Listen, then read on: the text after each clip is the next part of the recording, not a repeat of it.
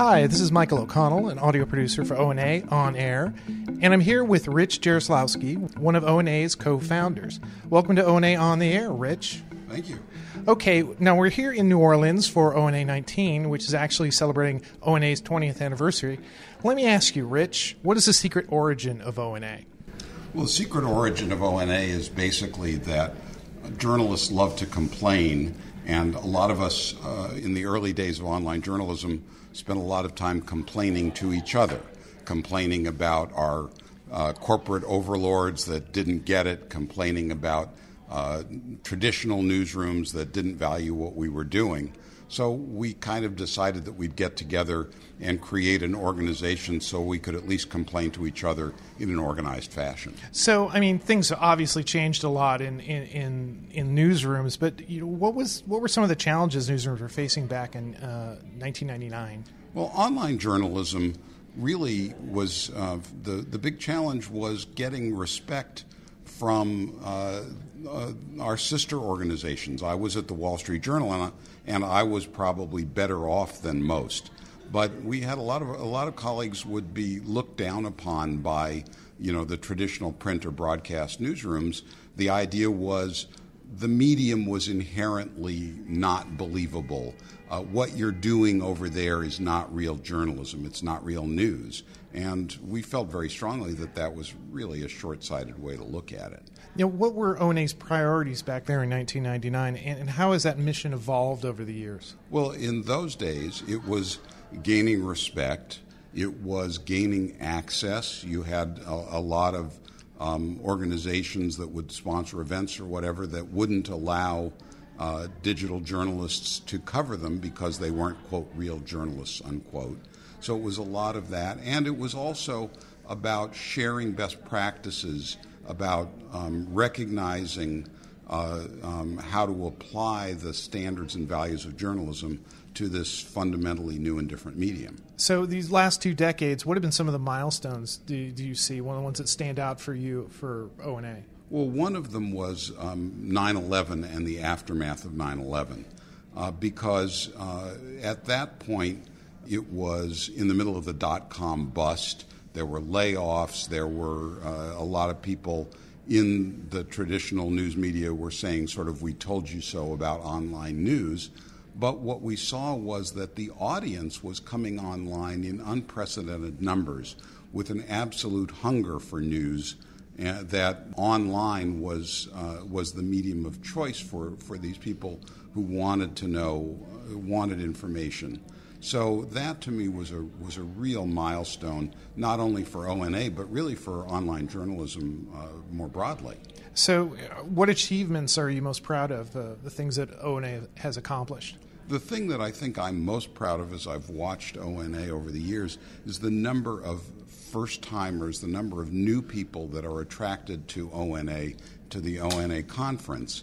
And because it really is, those people that are really at the cutting edge and make me optimistic about the future. Okay, you just came off a panel and with the other founders of O&A.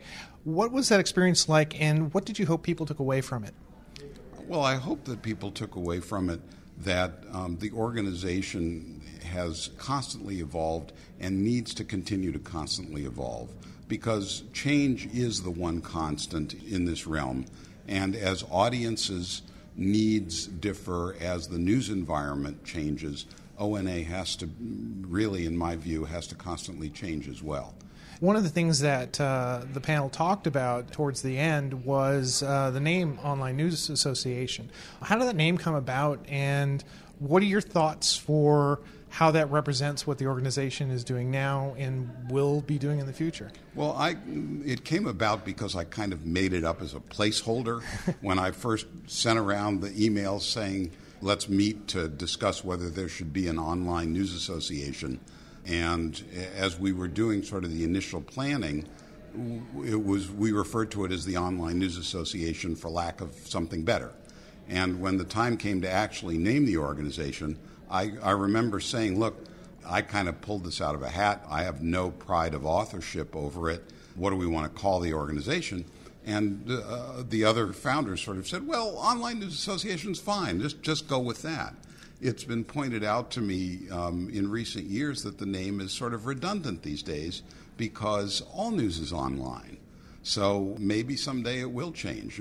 That would allow us, by the way, to address one of the major shortcomings and failures of my leadership, which was when we did name it Online News Association, I wanted to get the domain ona.org. But let me tell you, you don't mess with the Ontario Nurses Association. They were tough. So instead of Steve Outing, another figure from early days of online news, had somehow registered or acquired the domains journalist.org and journalists.org. And he offered them to me for what I remember as being a couple $1,000.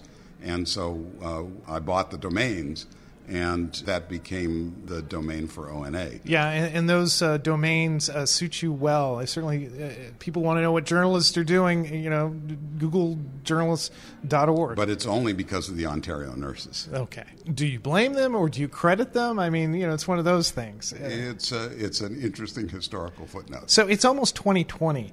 What do you hope will be ONA's role in the next decade, and what challenges do you hope to tackle? At 20, you're no longer a teenager.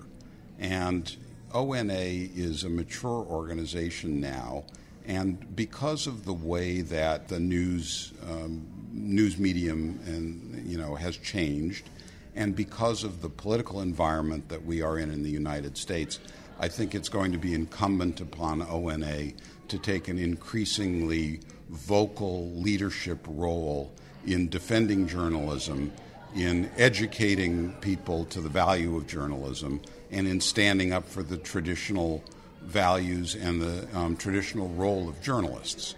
So I think that is going to be needs to be a major focus going forward. We're now not necessarily representing an offshoot of journalism, but in a lot of ways we are representing all of journalism, and we need to embrace that role. This is Michael O'Connell in New Orleans with ONA 19. I've been talking to Rich Jaroslavsky, co-founder of the Online News Association, about ONA's 20th anniversary. Rich, thanks for taking the time to talk. Thanks so much. And enjoy the rest of the conference. Thanks, you too.